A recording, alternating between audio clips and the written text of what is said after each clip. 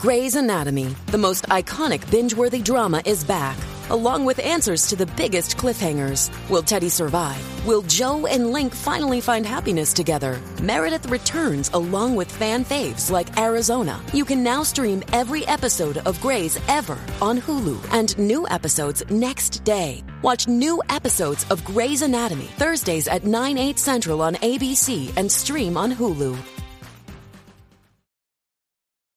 Does Monday at the office feel like a storm? Not with Microsoft Copilot. That feeling when Copilot gets everyone up to speed instantly? It's sunny again. When Copilot simplifies complex data so your teams can act, that sun's shining on a beach. And when Copilot uncovers hidden insights, you're on that beach with your people, and you find buried treasure. That's Microsoft Copilot. Learn more at Microsoft.com/AI for all. I am Bill Huffman, and welcome to this week's episode of Who Killed Amy Mihaljevic. This podcast takes a deep dive into one of Cleveland's most infamous unsolved child murders. For any listeners who aren't familiar with this case, I implore you to check out episode 1 so you're not confused as we move forward. On this week's episode, we take things in a little different direction. Typically, we strictly talk about the Mihaljevic case, but this week, we are going to look at a case out of Canada that has striking similarities to Amy's abduction. So this week, I am joined in the studio with Nick from the True Crime Garage podcast to discuss the abduction and murder of one Alison Parrott. Nick will give you the nuts and bolts of this case, but I will say, the way she was abducted sounds a little too familiar. Both Alison and Amy were lured by a man who called them on the phone. The stories they used were different, but they were very close in age, Alison being 11 when she was abducted, while Amy was just a few weeks away from her 11th birthday. In this episode, we also break down our experience from CrimeCon 2019. So join me and Nick as we discuss the murder of Alison Parrott.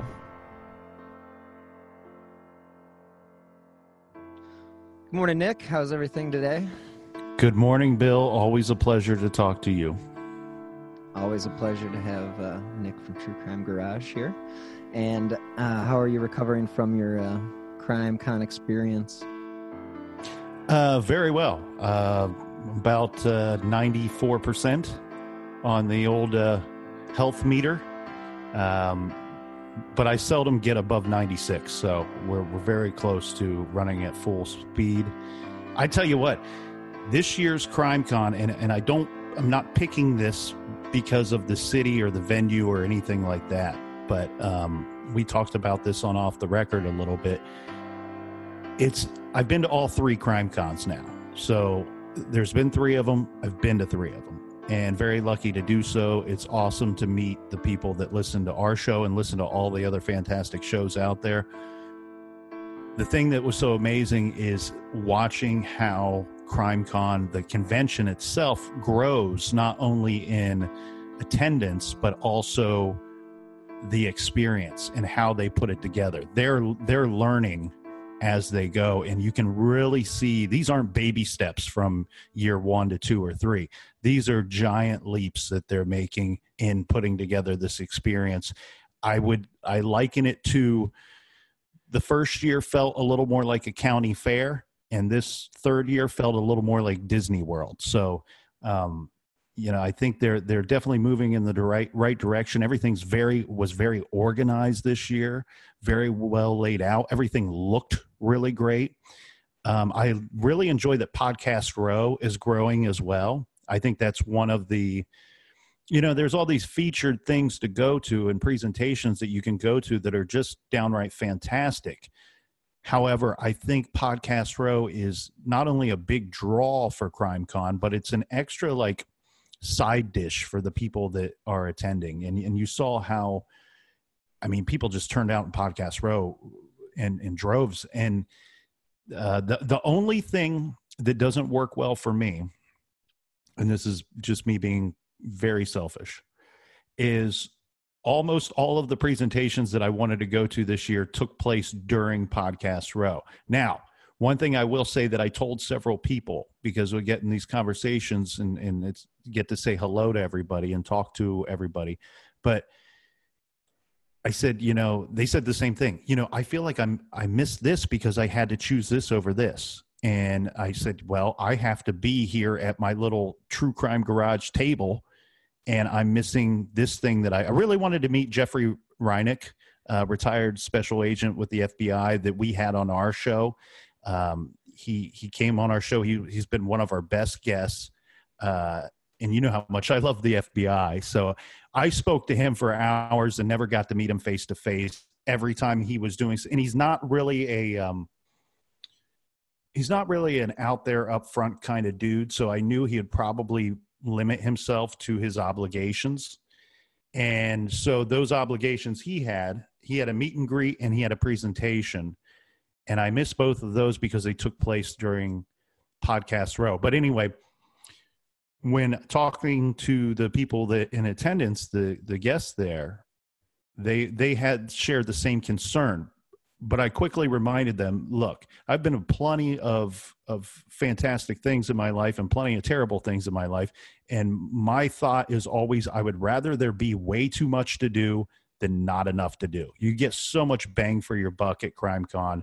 And the city this year was fantastic. New Orleans is an experience in itself. I just, my heart swells for Nashville. So I loved Nashville last year, and I really loved the venue last year. And I'm looking forward to Orlando. Fingers crossed that they'll invite me back. I really ripped up the hotel room this year, so I'm not sure that that's going to happen. I went full Motley Crue on the hotel room. Yeah, it was, being the first time that I'd been to CrimeCon and being invited to Podcast Row was, it was really cool. Definitely was awesome being stationed next to you guys, as well as Generation Y and Renner being right there. And I thought that was just very ideal for listeners and for the people that know that our shows kind of cross over every once in a while, where you're on my show, I'm on your show, or Renner, yada, yada, yada is all over, Who Killed Amy Mihaljevic, as well as you are too. So I thought it was great for the listener, because they could go from, you just did a 2-parter on the case, on the Amy Mihaljevic case, and then they can go, oh, what's this case? Who Killed Amy Mihaljevic? And it was just like, it was really helpful as far as getting new people and, new eyes on the case, and hopefully, just more attention. And, I was passing out those postcards that basically are just the current flyers that the FBI has up on their website. That was very smart of you. I thought, one, they look great, and it's a good it's a way to remind everybody about the case, bring awareness to your podcast, which is very detailed and very well done. And I'm with you, Bill.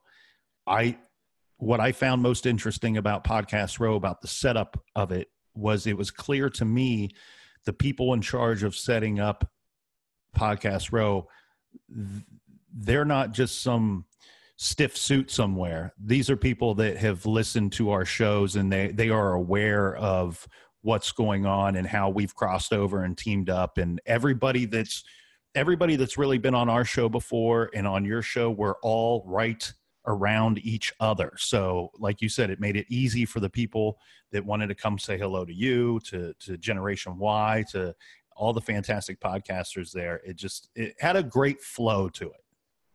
Yeah, I thought it was really a great experience. And you are dead, no pun intended, but you're dead right about the having stuff to do. I mean, it was literally, you looked at the schedule and it was, I want to go to the Iceman thing. I want to go to the Delphi murders thing. I want to go to the Dateline thing. I want to go to the, and there were all these different things that you could go to. But yeah, Podcast Row, I mean, we have obligations, that's what we're there for. It's our duty to, be there for the listeners, and I get that.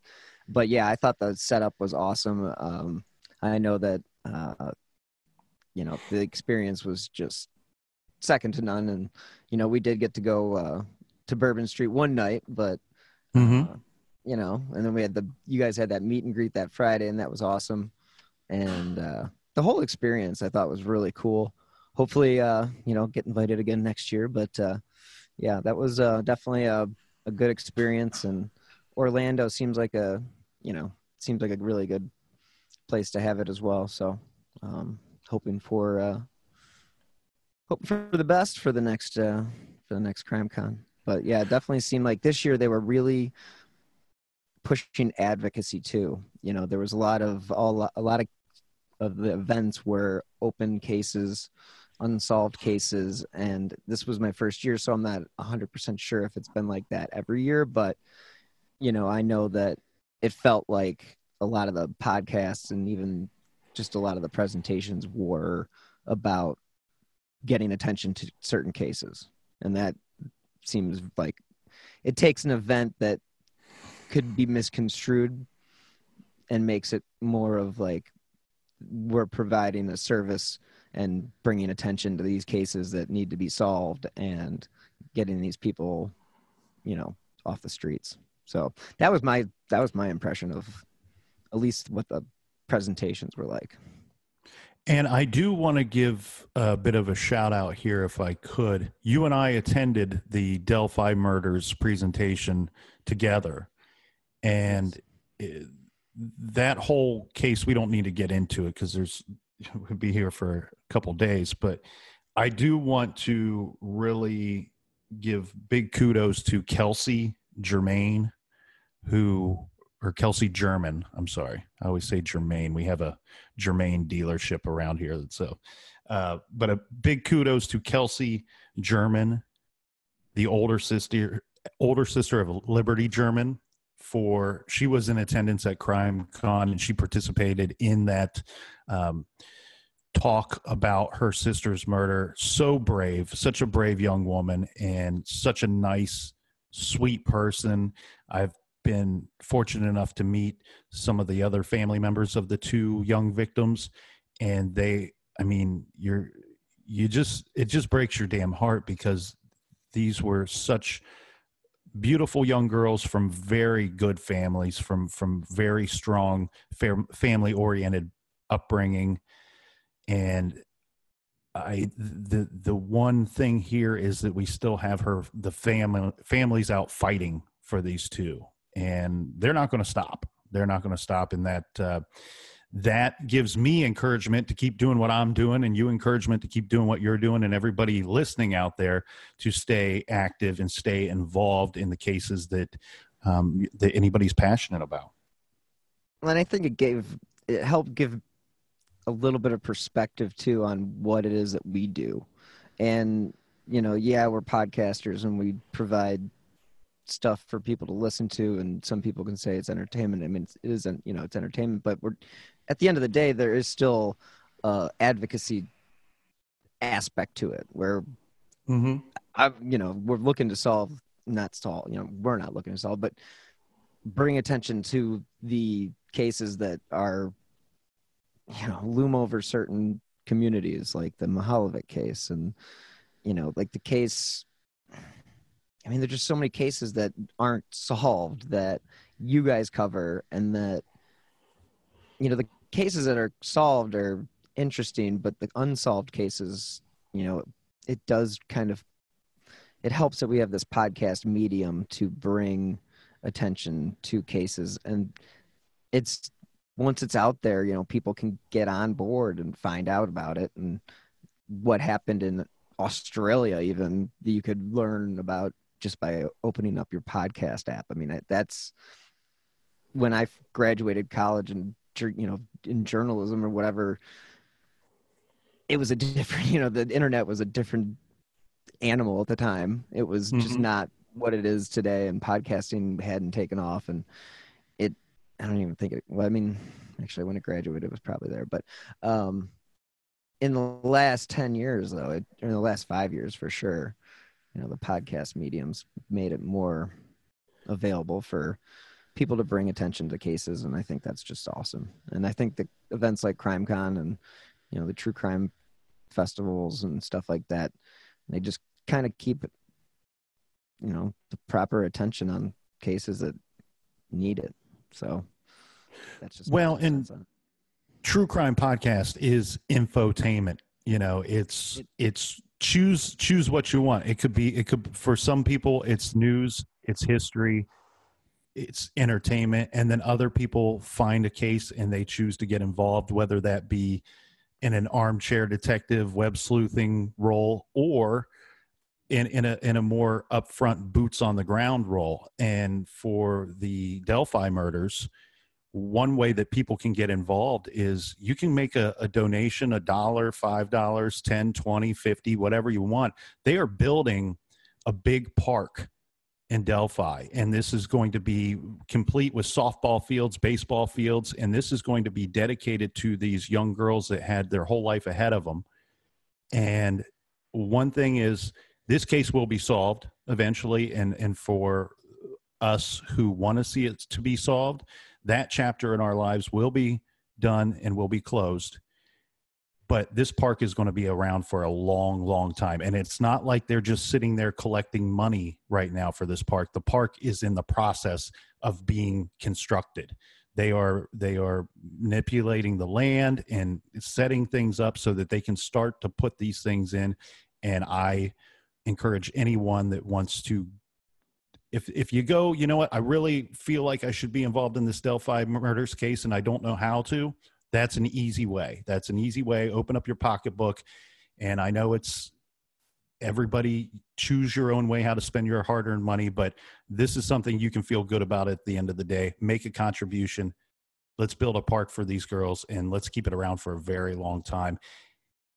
In a way, too, it starts to help the community to heal because that community is still very much hurting. Yeah, especially when you have a small community of, I think they said there's 3,000 people in the city of Delphi. And, during the press conference, obviously, they said, we think you're hiding in plain sight. This park is also a constant reminder to that person or to the killers that they aren't going to give up. And I was really impressed with, the one, the grandfather, I forget of which girl, but he, his passion behind the project it was definitely palpable. And I thought it was really, it was impressive that they are able to put themselves out there without having really given anybody really all that much information about how they died or anything like that. We just have a sketch, some audio, and I mean, luckily we have that stuff because she was able to record it. But I don't know. I mean, that Delphi, the case itself is definitely one that's, I think it will be solved sooner rather than later. I don't think it's going to be something that lingers on, but yeah, I thought that presentation was well done, and it was good to see that the state troopers were involved, and it wasn't just I don't know, show and tell. Let's just put it correct. Yeah, it was helpful. So anything that keeps that case out there, and I think anybody that follows crime or true crime or things like this would definitely recognize that they aren't going to give up. And I think that's the same way with the Mihalovic case. And actually, we've talked about that in regards to the Mihalovic case. I was on the FBI's website yesterday, the Cleveland website. Second thing down is a picture of Amy.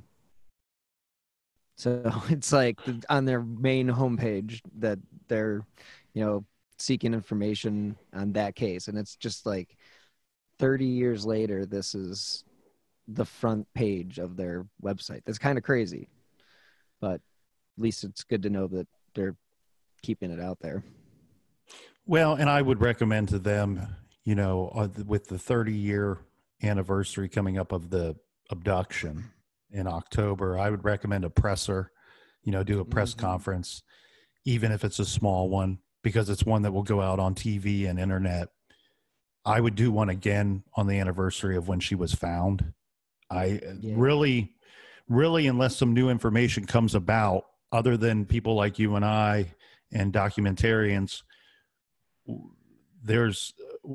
without these anniversaries, there's these are kind of placeholders for a reason to remind the public that it's unsolved and that we're still looking for this individual who we need your help, because the only thing that we know for certain about this guy is he's extremely dangerous and he's a murderer. I mean, so keep that in mind, even all these years later. Right. And even if it's a one-off, this is a guy that's still could be living in the community, could be coaching kids soccer, could be involved in community, all sorts of stuff. But that's not the reason why we're actually here today. Today we're actually here to discuss a case that you brought to my attention that I thought was so interesting because of the similarities between, I mean, you have different similarities, but it's so interesting the fact that the phone call, this girl was lured with a phone call, and the case that we're talking about is Alison Parrott from Toronto. And give a little background on that case if you've got a second. Yeah, and I do want to mention real quick between you and me, and I didn't think about this till now, because really what linked Alison Parrott's case to Amy's case for me is the phone call, the aspect of the phone call. That's the ruse, that's the lure. And I actually just thought of another case here in Columbus where this would have been in the 70s that was instigated by a phone call. So I know that kind of throws a wrench in our whole little general thought about it, but true. But as far as like time frames go, this case, the reason why I find this case to be interesting in regards to Amy's case is it would have happened only 3 years prior to Amy's. So that would have been more in the news and would have been something that somebody could have learned about. In regards to the Columbus case that I just referenced, it's one of those cases that's as far as law enforcement's concerned, they've publicly said this is the individual that did it. He's dead. That's about as far as they could take it.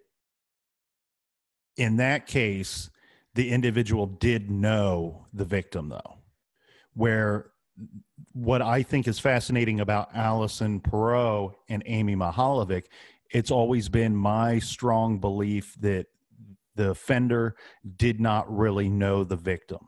And we know that to be true in Alison Parrott's case.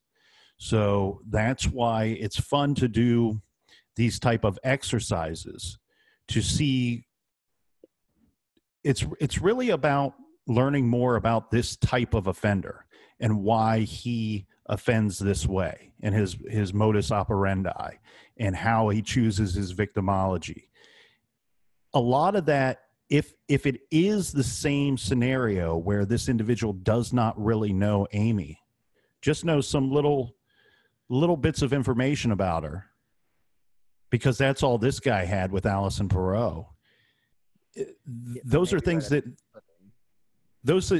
we can learn from, and those are things that we need to study and take a look at. So I'll give you a rundown of the very basics of the details of Alison's case, and then we'll go through some of the other things that I think are very interesting about it. So at about 11 o'clock on the morning of July 25th, 1986, Alison Parrott received a phone call at her Summerhill Avenue home in Midtown Toronto. This is a male caller claiming to be a photographer. Now, this male caller asked Alison to meet him at the University of Toronto's Varsity Stadium, where he said he would be taking publicity photos of her and her teammates.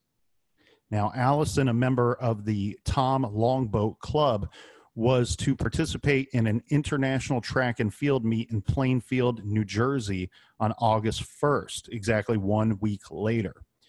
She called her mother, Leslie, at work and got permission to attend this session. Now, the thing about She was only 11, but she was a runner, and so she had participated in a race that supposedly garnered her some attention, and basically she was in the paper. This guy must have read about her, looked her up in the phone book, or maybe knew. I mean, he couldn't have looked her up, but tried to go through the phone book and stumbled across the name. That part's interesting. I think I'd be interested to hear how he actually ended up choosing her, other than seeing her in the paper, like how he actually tracked her down, because it was 1986. My general understanding of that, Bill, is that he was aware of her name and had seen her, and I believe it was he saw a photo of her with her name posted. So this case, even though they found her body just days later, it remained unsolved for a very long time. Now, the way I discovered this case was simply from reading one of John Douglas's books. The ironic thing here is this was not a case, being a Toronto case, this was not a case that Douglas investigated himself. He was up in Toronto doing some other work. And while there, a friend of his that was, in law enforcement up in Toronto said, "Hey, could you come by and talk through this case with us? I'll provide you the case file and what we do know. And can you provide us a offender profile of the likely offender so that we can narrow down our suspect pool?" The thing that I find fascinating about that, this is also very similar to Amy Mihaljevich's case, where the only offender profile I've ever seen in Amy's case is provided to us by Robert K. Ressler in his book, where under similar circumstances, he is in Ohio doing other work. He's contacted by individuals that he used to work with, special agents, and they say, "Hey, we got this horrible crime that took place." At the time, Amy was simply abducted and missing. Her body had not been found. So Dick Wren and John Dunn, special agents, they ask if Ressler could come to the Cleveland area and provide his expertise. And again, we will provide you with what we do know. Here's our case file. Can you provide us with an offender profile? And that's the only one that I've ever really seen in Amy's case. And it's very, we get really kind of the nuts and, the bare bones of the profile is what is, published in Ressler's book. And the bones of it are, they're looking for a white man, late 20s or early 30s, introverted, loner, relatively unsuccessful, unmarried, not overly educated, but not stupid, no military service, propensity for spending a lot of time with kids. That's kind of the bare bones of what that profile is. And that profile is, if anybody wants to read further, is in Whoever Fights Monsters by Robert K. Ressler. The thing here, though, we have a little more extensive of a profile. Because in Douglas's book, he gives us kind of every aspect of it. And if we have time, Bill, I'd like to go through that now. Absolutely. Okay, so what Douglas suspects is that it's a stranger abduction, and obviously at the time that he's putting together this profile, it's an unknown subject. The offender profile is as such: white male in his 30s, respectable looking, not threatening in appearance, could have a job that involves being around children. This could even be something indirect. May have had run-ins with the law, but more likely some vague complaints against him involving children, and no previous murder or violent crimes arrest. Some connection to photography, maybe just an avid amateur, a local rather than an outsider, and maybe a recreational hunter or fisherman. So let's try to figure out why Douglas comes up with these thoughts here, right? Okay. Some of this is pretty easy. A lot of it has to do with the landscape. Okay, let's call it a crime scene, the abduction site. Why would you say white male in his 30s, respectable looking, not threatening in appearance? Because there were no eyewitnesses that come forward and say, oh, I saw this weird guy. I saw this guy that seemed out of place. There was none of that. So what that meant is this guy fits the background. He's not obvious to any eyewitnesses, and he doesn't stand out. He fits the area. He would look like a resident. And on top of that, we know that Alison went with him or got close enough to him that he snatched and grabbed her. Therefore, he cannot be threatening in appearance because she would have never got that close to him or would have never went with him in the first place. He looked the role and didn't put off any alarm bells when she saw him. The other thing here may have a job that involves being around children. This could be something indirect, and also the thing about some connection to photography. Well, that's part of his ruse. He used photography as part of his ruse. He's going to want to use something that he's fairly comfortable with, or if in fact he did see a picture of her in the newspaper, he knows that his victim is comfortable being photographed, maybe even wants to be photographed. So you could work that either angle, I think. But this is also somebody that knows how to talk to children. And we see this too often when we go through Amy's case. This is something I've always believed, that the individual that spoke to Amy was smart enough in the sense that he could convince her to go somewhere that he wanted.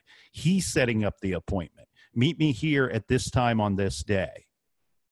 It's not, I'm not going to say it's impossible, but it helps you if you're comfortable speaking with children and if you know how their minds work. We're talking about 10 and 11-year-old individuals here, and we're talking about an adult male offender. So it helps this guy for his game to know how to talk to children, know how to convince his victim how to meet him where he wants to.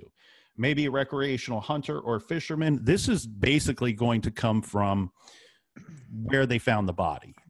Her body was found outdoors in a densely wooded area. I believe it was near a river or stream. So what he's pointing out here is this is somebody that's comfortable with the outdoors. The offender is not going to put himself at more risk than he has to. So just by nature, he's going to pick areas and things that he is more comfortable with. Now, he goes on to say, Douglas goes on to say, the offender knew Alison's name but wouldn't know her address, so he would have to call all of the Parrots in the phone book to track her down. What I like about Douglas's offender profile is he will often, and I know Wrestler did this as well, but Wrestler's a little more reserved with what he puts out there to the public, where Douglas, he always includes strategies for tracking this individual. How would I catch this individual, the offender? So one thing he's telling us is what the crime scene and what the case file tells him is that the offender knew Alison's name but would not have known her address, so he likely had to call all of the Parrots in the phone book until he got to her. Now, we've talked about the problems with tracking that down, especially if Douglas was right saying that it was a local, not somebody from out of town. Yeah, I mean, again, these local phone calls in 1980s, I mean, they just didn't have the technology. It wasn't a thought to track that kind of stuff. So, I mean, to think that, yeah, it'd be awesome to go back and look at the phone records and say, okay, well, this number's clearly out of the ordinary. They didn't have it. They didn't have a list of numbers. You know, it's right. Like the Mihalovic case, you know, they maybe have been a year away from that technology, but in reality, the fact that they can't just pull up a list like you can on your Verizon bill today and see all the phone numbers that you've called, and then figure out, oh, well, this number's been called more than another. That aspect of things, it just sucks that the 80s just didn't. I mean, the technology just wasn't there. I mean, it is what it is. But. Well, and then think about this next little nugget here, because this definitely feeds into Amy's case as well. Remember, now, any profiler will tell you that age is the hardest thing to apply to the profile. And that is based off of the behaviors and the movements and the actions of the offender are based off of their brain, off of their knowledge, off of their life experiences. And we don't all have those same experiences and same knowledge and same life or learning than one another. And one thing that they point out too often is that, especially if somebody has offended before and spends a good deal of time in prison does a certain thing to your brain where it just kind of puts it on ice for a while, where the behaviors of a 45-year-old offender who spent the last 25 years in prison might behave, have movements, and similar modus operandi to somebody that is in their early 20s because they spent so much time in prison. But that being said, I will now say this. Remember, he says early in the profile that it is a white male in his 30s. Okay, so why is he going to choose 30s over 20s? Well, he goes on to clarify. To make the offender believable and to get the victim to agree to meet him at a much less risky location other than her home or school, he would have to have had a convincing and disarming conversational style. Now, this much planning and sophistication pointed to a more mature, intelligent, organized offender. Simply put, he's picking somebody in his 30s rather than 20s because this guy planned and took his time. He wasn't impulsive. He didn't just run up and grab the first girl that he saw, and he didn't make mistakes when talking to her on the phone. Now, people say, how could you know that he didn't make any mistakes, Nick, when he talked to her on the phone? I know he didn't make any mistakes because exactly what he wanted to happen happened. That's plain and simple it. His goal, his result that he was seeking when he phoned Alison Parrott's home, asking for Alison that day, he got the result that he wanted. Hey, it's Kaylee Cuoco for Priceline. Ready to go to your happy place for a happy price? Well, why didn't you say so? Just download the Priceline app right now and save up to 60% on hotels. So whether it's Cousin Kevin's Kazoo Concert in Kansas City, go Kevin, or Becky's Bachelorette Bash in Bermuda, you never have to miss a trip ever again. So download the Priceline app today. Your savings are waiting. Go to your happy place for a happy price. Go to your happy price, Priceline. Yeah, I mean, the success rate on being able to call somebody once, twice, and then literally be able to lure her, rape her, and then murder her, and then he got away with it for almost 2 decades. Not quite 2 decades, but he got away with it for a decade. And, it's one of those things that's just crazy that, people, I don't know, could take I don't know. It's just. And listen to this. This has always been kind of your and I. This falls into some theories that you and I have put forth with Amy's case. Mm-hmm. So the offender likely used this technique before to get other kids with much less consequence. So there is some speculation whether there were other phone calls involved before Amy was abducted, maybe even afterward. But what we're seeing here and what Douglas is suggesting is that this individual was practicing this technique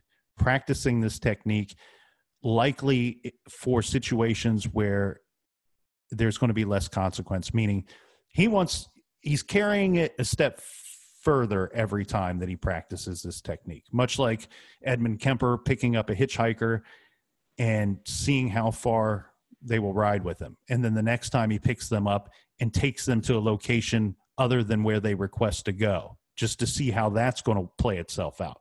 Then the third time he picks up a hitchhiker, takes them somewhere where they don't want to go, and now he's got a gun in the car. And then the fourth time it ends in murder and all kinds of other nasty business. So it's practicing the technique, just as any baseball team or football team would do out there. You're seeking a certain result, and you're going to apply different methods. Through trial and error, you're going to figure out what works. So the offender wants to meet Alison at a location that she feels comfortable. So he wants to convince her to go willingly to a location, but he also needs to feel comfortable at that location. There's a give and take there, right? There's a give and take there. You absolutely. And he's saying, come to this place. It's similar to the Amy thing. It's a comfortable spot. You've been here before. Looking into the case of, the Alison case, it states that it was about a 20-minute subway ride from her home, but it was the same stadium where she trained, and it was also in the middle of town. So, and in the middle of the day, just like Amy. Very comfortable, very reassuring. And that's definitely, you mentioned, and earlier when we were talking about how this all occurred, in one of the articles from around that time, they do talk about how a man headphoned 11 days prior to the kidnapping with the same story, but had spoken to a babysitter. But Alison was at camp. So she maybe thought, and apparently she was told about this, so she thought it was, on the up and up. But as she learned, it was not.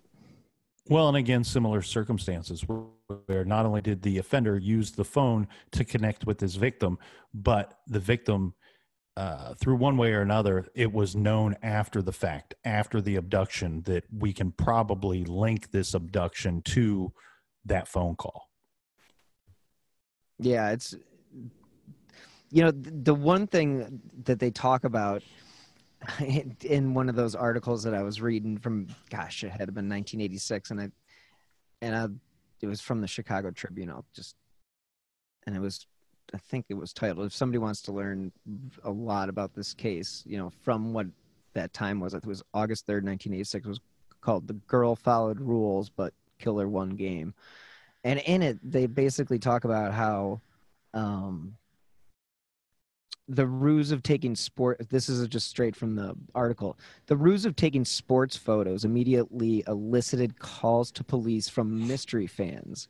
And they pointed out that in Lightning, a novel published in 1984, a killer stalks a young female track star and lures them out by saying he is a reporter for a sports magazine and wants to interview them. I just think that's kind of crazy, but they do talk about, in this 1986 article, they have asked John Douglas, a supervisory agent with the FBI and an expert in criminology, or an expert in criminal personality profiles, to examine the case. So it's just crazy to think that, August 3rd, 1986, and, Douglas's name is all over it already. So, just insane. Well, one thing that's interesting here, I was unaware about that book. You said Lightning is the title? Yeah, so it's a book by Ed McBain, which sounds like a character. I think McBain is from The Simpsons. That's what I think of. But I remember reading that article, or that little snippet, and apparently that I looked up a book. I tried to find it on Amazon. It seems to be out of print. I think you could probably buy it somewhere, maybe from his website. But Yeah, the fact that it actually made people call in and, hey, this sounds really similar to that. It's kind of interesting.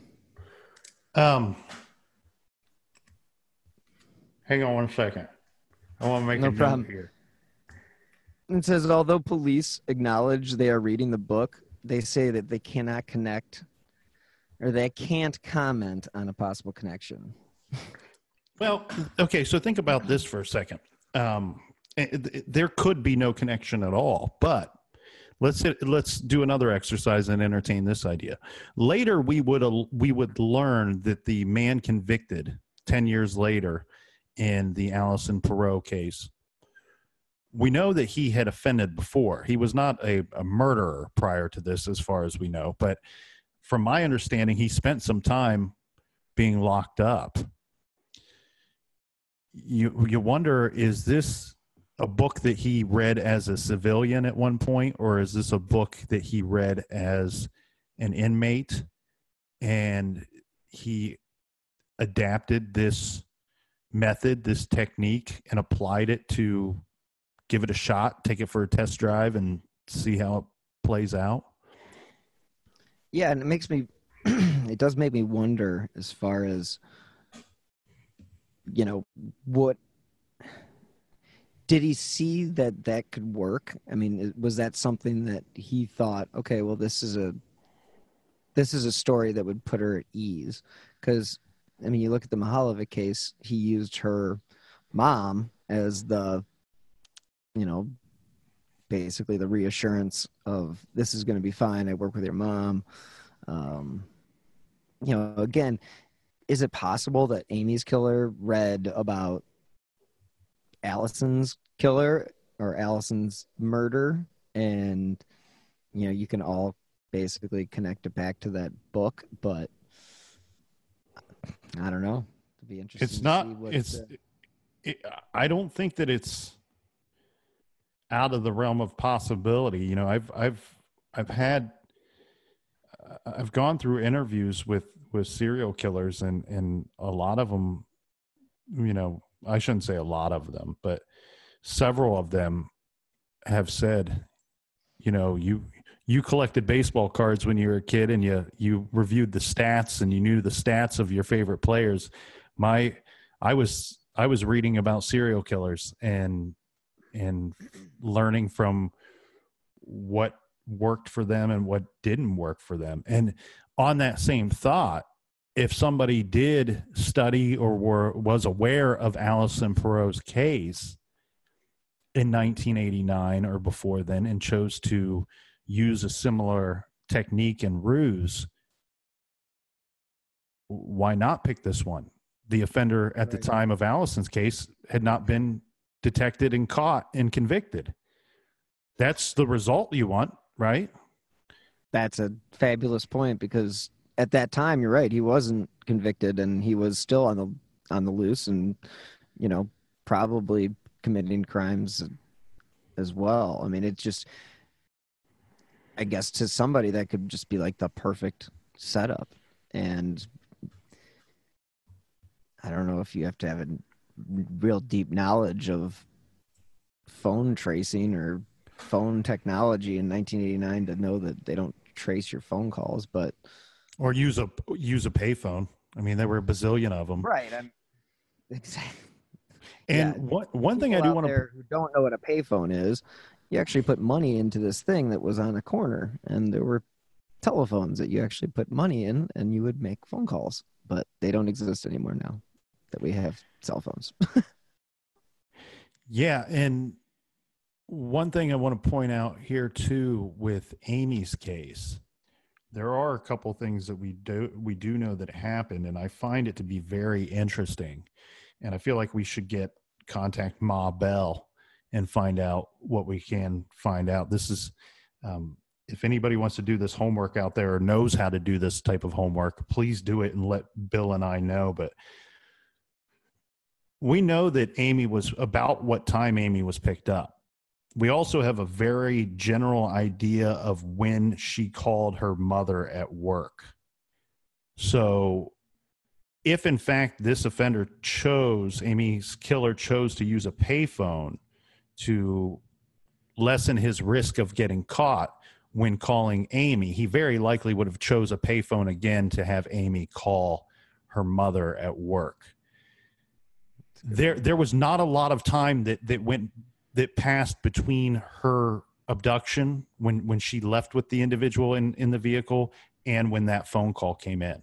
And I'm basing this a lot off of a couple of timelines that I've seen. Most of them have Amy being greeted by a man around 2:45 p.m. Correct me if I'm wrong, Bill.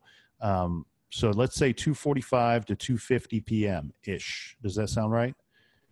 Yeah. Let me give you an exact. It was actually. Let's see. If you would have asked me 2 weeks ago, I would have known. Yeah, I know. I mean, it was right around that time. It was between 2:45 and 3:15, basically. But it was 3:15 that Jason basically raises the alarm that, he called. That's when he called his mom to say that she hadn't returned home. So, yeah, the assumption is that she was probably taken between 2:45 and 3 o'clock. So, yeah, just going off of memory, I couldn't remember if 2:45 was the estimated arrival time at the plaza, because we do know a few minutes expired before the offender approached Amy. But even if I'm off a little bit on that time, the fascinating thing to me is shortly after Jason tells Margaret that Amy's not home, Margaret's words are that shortly after, we don't know what shortly exactly means, but 3:30 is what I've got. Is the general thought. Okay, so she got the phone call, yeah. So you figure that's traffic, all that. It'd be interesting to draw a approximate drive time radius around Bay Village Shopping Plaza, because we know that call had to occur inside that circle. That's just would be something that would be interesting to view and to look at. Yeah, I mean, I definitely could look at, I know pretty much all the gas stations and, all those convenience stores, they pretty much all had payphones. So, the idea that he would have used one that would have been, let's just say, I don't know, a half mile away, that's completely plausible. Yeah. But it would tell us. But she's not worried yet. You know what I mean? Like, she's still under the idea that it's all good. Well, again, we have to believe that call too was local, so we can go ahead and eliminate anything outside of the area code from where Margaret worked. But inside that big area, which is the area code, we could probably eliminate portions of that area code just based off of general drive time, and say even at the very latest, we got. And this seems very, very longer than it needs to be. But even at the latest, 40 minutes drive time? Down to Ashland? No, I just mean between the time that we know that it's believed that the offender approached her to likely when the phone call came in. Yeah, let's just say that she got picked up at 3 o'clock. 30 minutes. Gosh, but it only takes about 15, 20 minutes to get out of Bay. If you're if you're heading south, it takes 5 minutes to get out of Bay, or not even. You've been to the Moosehead Saloon, which is literally right across the street, or right across the railroad tracks from Bay, which is only a half mile from where Amy was taken. So it would have been 2-3 minutes before she would have been out of the city. It could eliminate some of the corners, though, I'm saying, of that area code. Some of the ones that are further away. Anyway, sorry, you know me, I get sidetracked with these things. It always. It's a rabbit hole. So, continuing on, there's some other interesting things in Douglas's profile. Vehicle type: a commercial style van with not many windows. The sexual assault would take place inside his vehicle. He did not intend to kill Alison. Killing was not a part of his plan or his thinking. The offender developed a fantasy of a real relationship between him and the attractive, what he perceived to be attractive prepubescent girl. This fantasy would have been solidified in his mind by her willingness to get in the vehicle, meaning he's got this fantasy that somehow they're going to meet and they're going to fall in love, or that she's going to find him attractive. And the only confirmation he needs of this is her willingness to get in the vehicle. That's him going, okay, she likes me. We can carry this a step further in the direction that he wants it to go. Now, when they get to the location where he feels comfortable, so he's trying to get the victim into his vehicle and then take her somewhere where he feels comfortable. This is going to be a more isolated area. This is going to be away from any eyes or ears that might hear or see what's going on. He makes a sexual advance and expects her to react the way that a consenting adult woman would. But instead, she's 11. He's a 30-year-old monster. She reacts the way that any terrified little girl would and rejects him. This would be crying, yelling, screaming. She wants to go home. She doesn't want to be with this guy. And now he has lost total control of the situation. He's not getting what he wants from the situation, but he can't let her go. This is why Douglas says he didn't plan to kill the victim. He thought that if I get there and at the meeting place and she decides not to go with me, no harm, no foul, I'll just try again later. If she does go with me, I'm going to take it a step further. Her willingness to get into the vehicle confirms in my sick brain that she wants to be with me. And then when she behaves the way that we would expect an 11-year-old girl to behave, he's then reminded, shit, this is an 11-year-old girl. I called her at her house. I asked her to get in my vehicle. I took her to this isolated area. I can't just let her go now because I've already committed all kinds of crimes. And so he's going to react the only way that he knows how, and this is going to turn into him trying to control the situation, her fighting back. This all because she can identify him. You know, she's going to be able to provide some information to the authorities about his vehicle, about him, about things that he told her, what he looks like. They will probably be able to track this guy down. Yeah, I mean, you look at what that profile is similar to, they all sound so similar to what the Mahalovic case is, 30s, average, You want to hear some more similarities? Sure. Okay. Placement of the body. He would be a local in this place he would not only be familiar with, but comfortable with. This place was chosen because he would know what to expect while he's there with the victim and placing the body, and know what he wouldn't be, and know that he would not be interrupted. The body is lying on the ground, placed, not tossed in the river, not buried and not thrown away like garbage. On some level, he wants her body to be found. He wants her to be taken care of in death and have a proper burial. This goes back to the thought that he was fantasizing about the victim and developed some type of emotional connection to her, even though it's only in his own mind.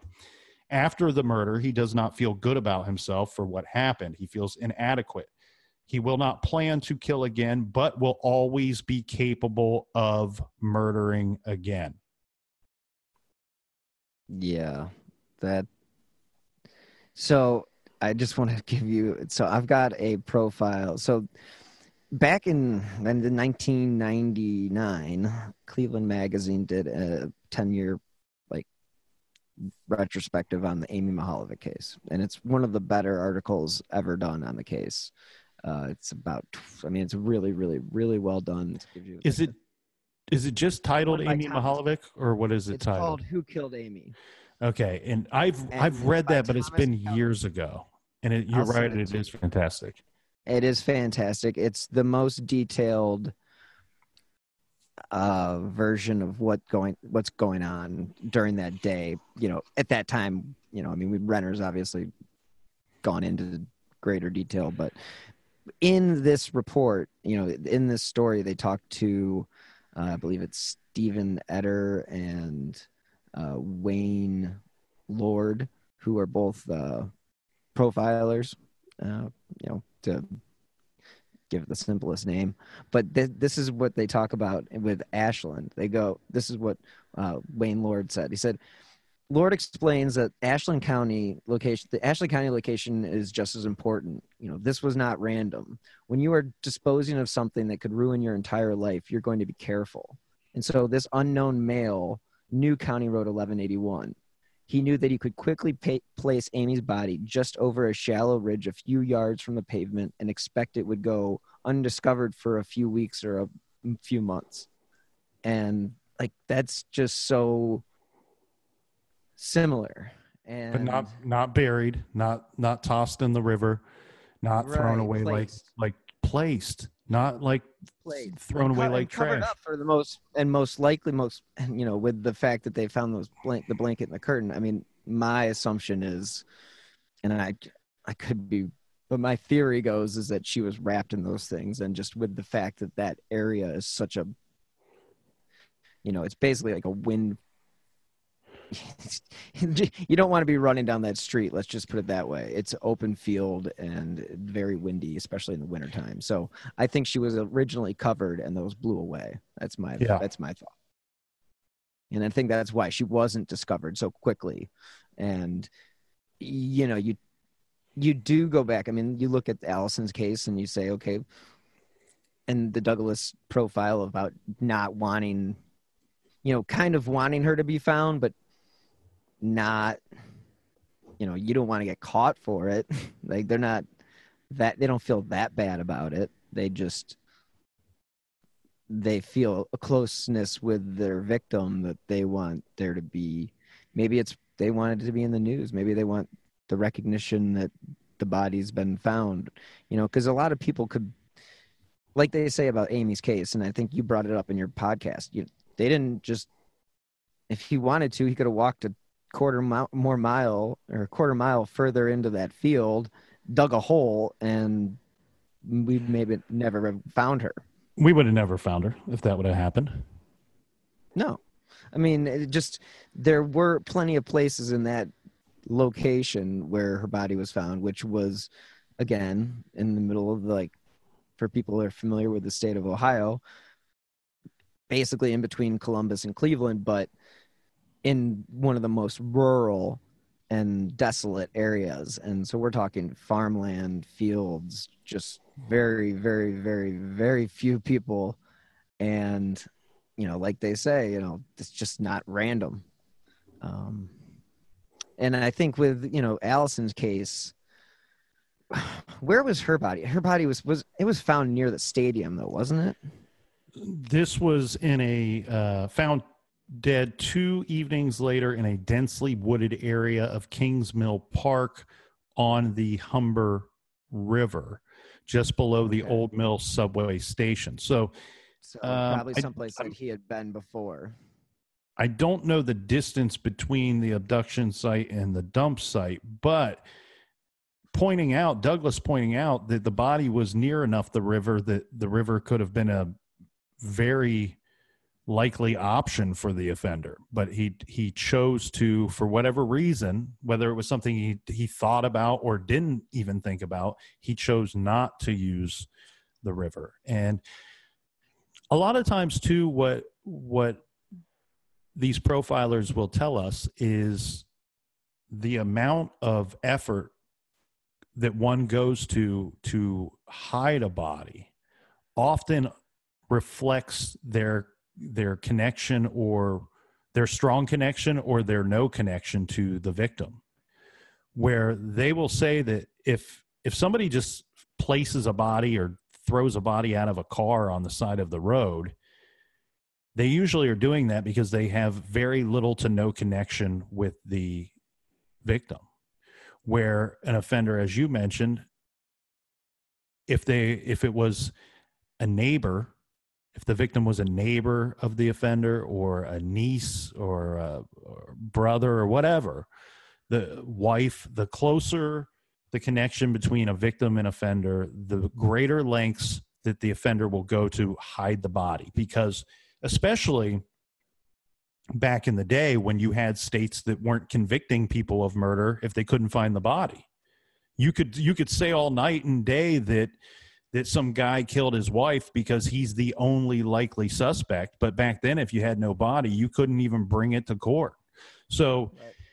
It's just that very general thought and feel that given the opportunity, that's the thing we have to keep in mind though too. Given the opportunity, most offenders will choose to further conceal the body if they know or if they're close to the victim. Again, both of these situations, Alison's case and Amy's case, just kind of placed out there, easy to find.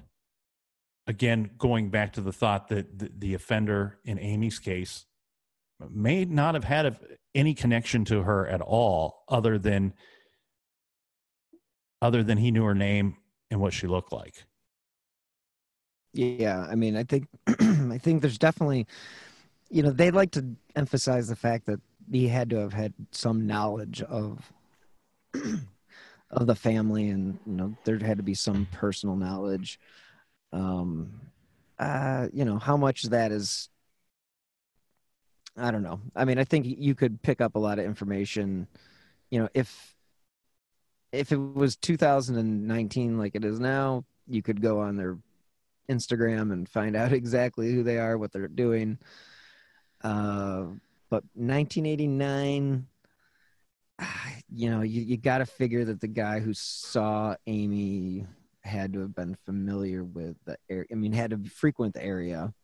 In that article, they do talk about, they quote, we have reason to believe that he knew this area. Maybe he was a resident or a contract worker or delivery person familiar with Bay Square.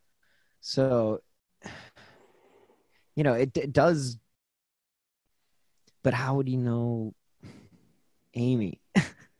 If he was just a delivery person. That's my thought. I get the Parrott case because of the fact that she was in the paper, and I know that, pictures are pictures and whatever, but if we want to go way deep into your theory, I mean, pictures come back on your theories and about the Mahalovic case. So, we can open that rabbit hole someday again, but that one's a whole, that's a great theory. The one thing about what's that? Well, I'm just going through Douglas's suggestions and strategies for finding Alison's killer. Authorities should publicly humanize and personalize the victim as much as possible. The offender has done his best to depersonalize her after the fact. Publicly discuss her life's moments and accomplishments using the newspapers and TV coverage. Hold a very public memorial at the body dump location. Hold a very public memorial at the abduction location. Here's one that I find incredibly interesting because, listen to this. You might not make the connection right away, but I love, and I know this is very Hollywood, cat and mouse, FBI investigators, detectives versus serial killer or one-time offender, what have you. Mm-hmm. Plant a seed of doubt in the offender's mind by having police announce that a mysterious vehicle matching his, in this case we suspect a van, Alison's case, was seen near the abduction or dump site, and anyone with information regarding this vehicle should contact police. Amy's case, didn't we have a woman? We had a woman that came forward, months and months later, saying, I saw a suspicious hatchback with a man standing near the open hatchback of this vehicle around 6 p.m. the night before her body was found, with a vague description of the vehicle. And do we got that tipster's name? Because I'm starting to wonder, did they use this technique in Amy's case? Yeah, I wonder about that. That's an interesting that's interesting.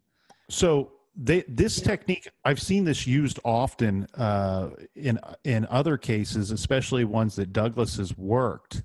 And the reason why they do this is there's a belief, there's a certain percentage belief that the offender himself will come forward and present himself either as somebody that witnessed that vehicle there. So now they're not in the offender role in law enforcement's mind, they're in the witness role, or they will come forward to explain away why their vehicle may have been in the area at the time. It wouldn't be the first time that they shook the trees and the offender fell out using this technique. Yeah, let's see.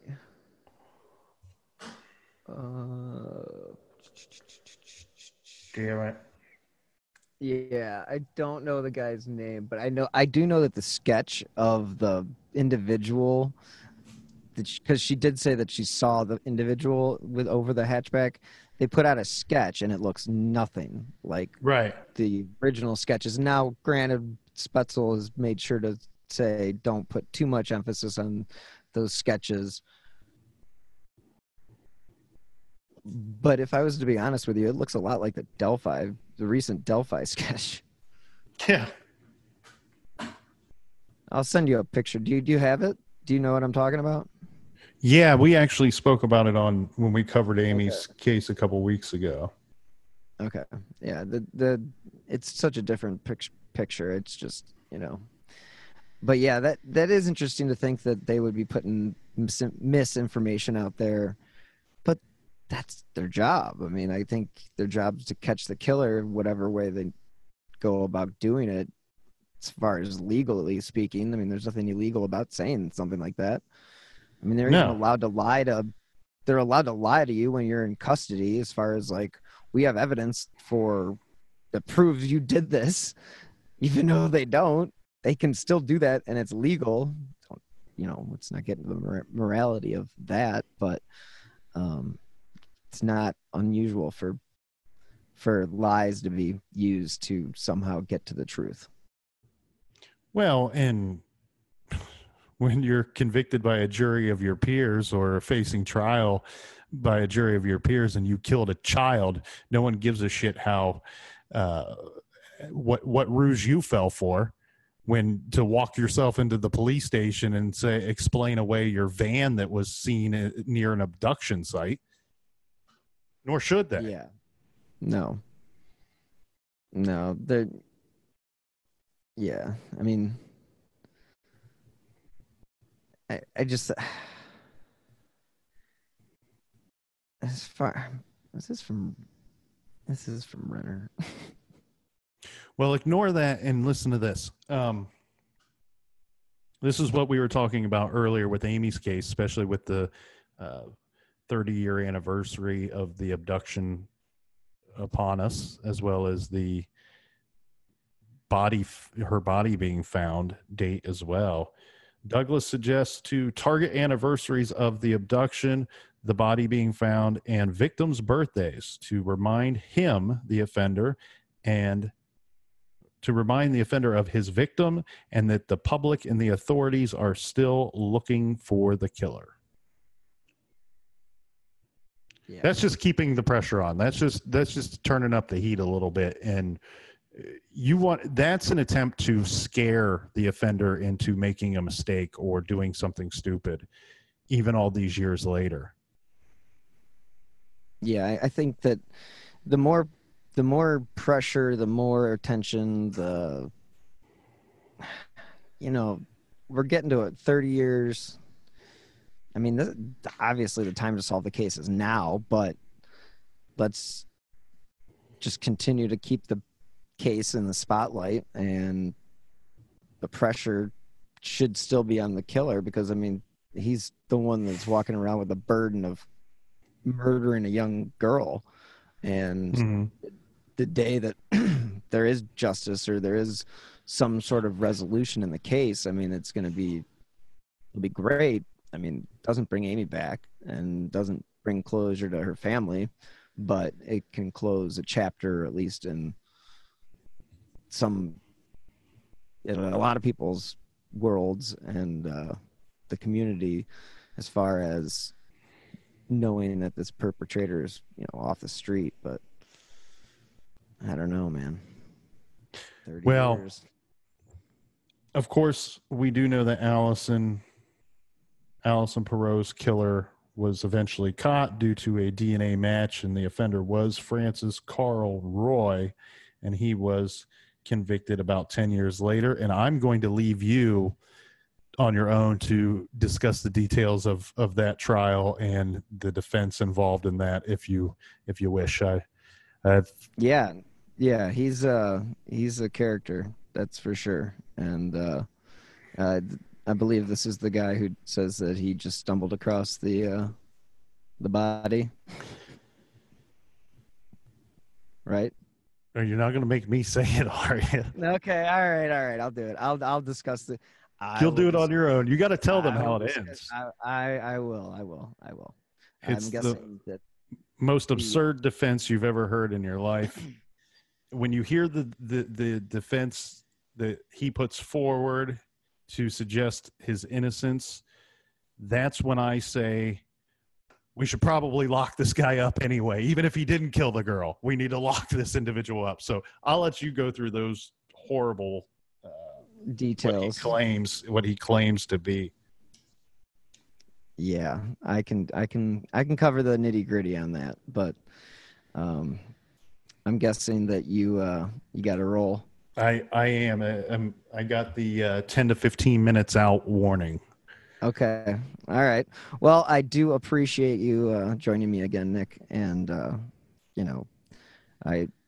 your insight into the Mahalovic case, and obviously bringing this case from Toronto to my attention was intriguing, and I hope the listeners will see the parallels. And again, this guy wasn't caught when Amy was abducted, but I mean, Alison's killer was eventually caught, so it's not to say that he has anything to do with Amy's killer. It's just the similarities and the idea that Amy's killer could have learned from this case, because it was the 80s and everybody was very familiar with stranger danger and missing children. So if you had a propensity or an interest in children, this would have been a good example for how to get one or lure one. Or could have learned from the same book. As ironic as that might be, both of them could have learned from the same book. So true. All right, Bill. Well, I do appreciate you having me on, and it's always fun talking with you. Let's do it again soon. Awesome. I appreciate it, Nick, and thanks again, and go get your refrigerator fixed. All right. Take care. All right, man. Thanks a lot. Take it easy. I'll talk to you soon. Yep.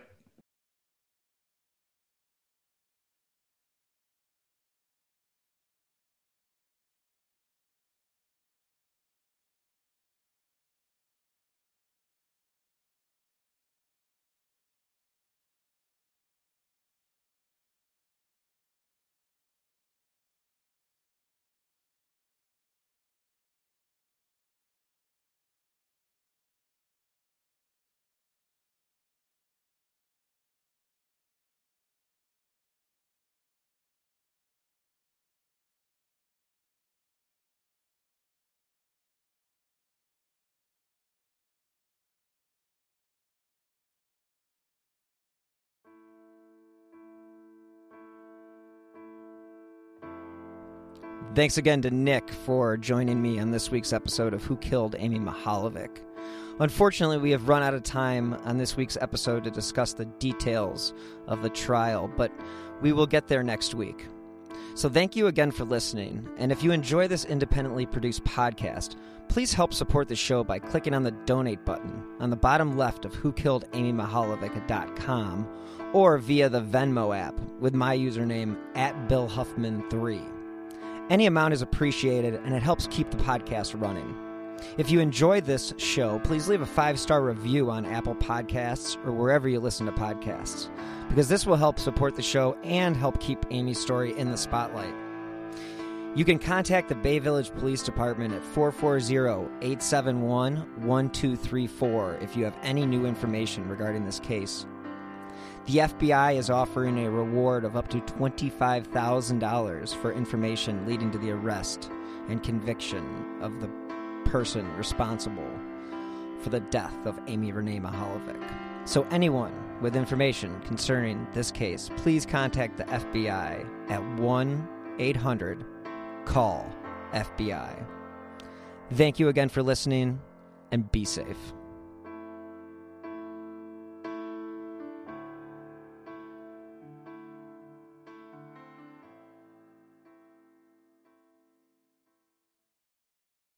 Lucky Land Casino, asking people, what's the weirdest place you've gotten lucky? Lucky? In line at the deli, I guess? Aha, in my dentist's office. More than once, actually. Do I have to say? Yes, you do. In the car before my kids' PTA meeting. Really? Yes. Excuse me, what's the weirdest place you've gotten lucky? I never win and tell. Well, there you have it. You can get lucky anywhere, playing at LuckyLandSlots.com. Play for free right now. Are you feeling lucky? No purchase necessary. Void where prohibited by law. 18+. Terms and conditions apply. See website for details. On the morning of August 1st, 1966, shots ring out from the observation deck of the clock tower on the University of Texas campus. It marks the infamous beginning of the modern era of mass shootings in America.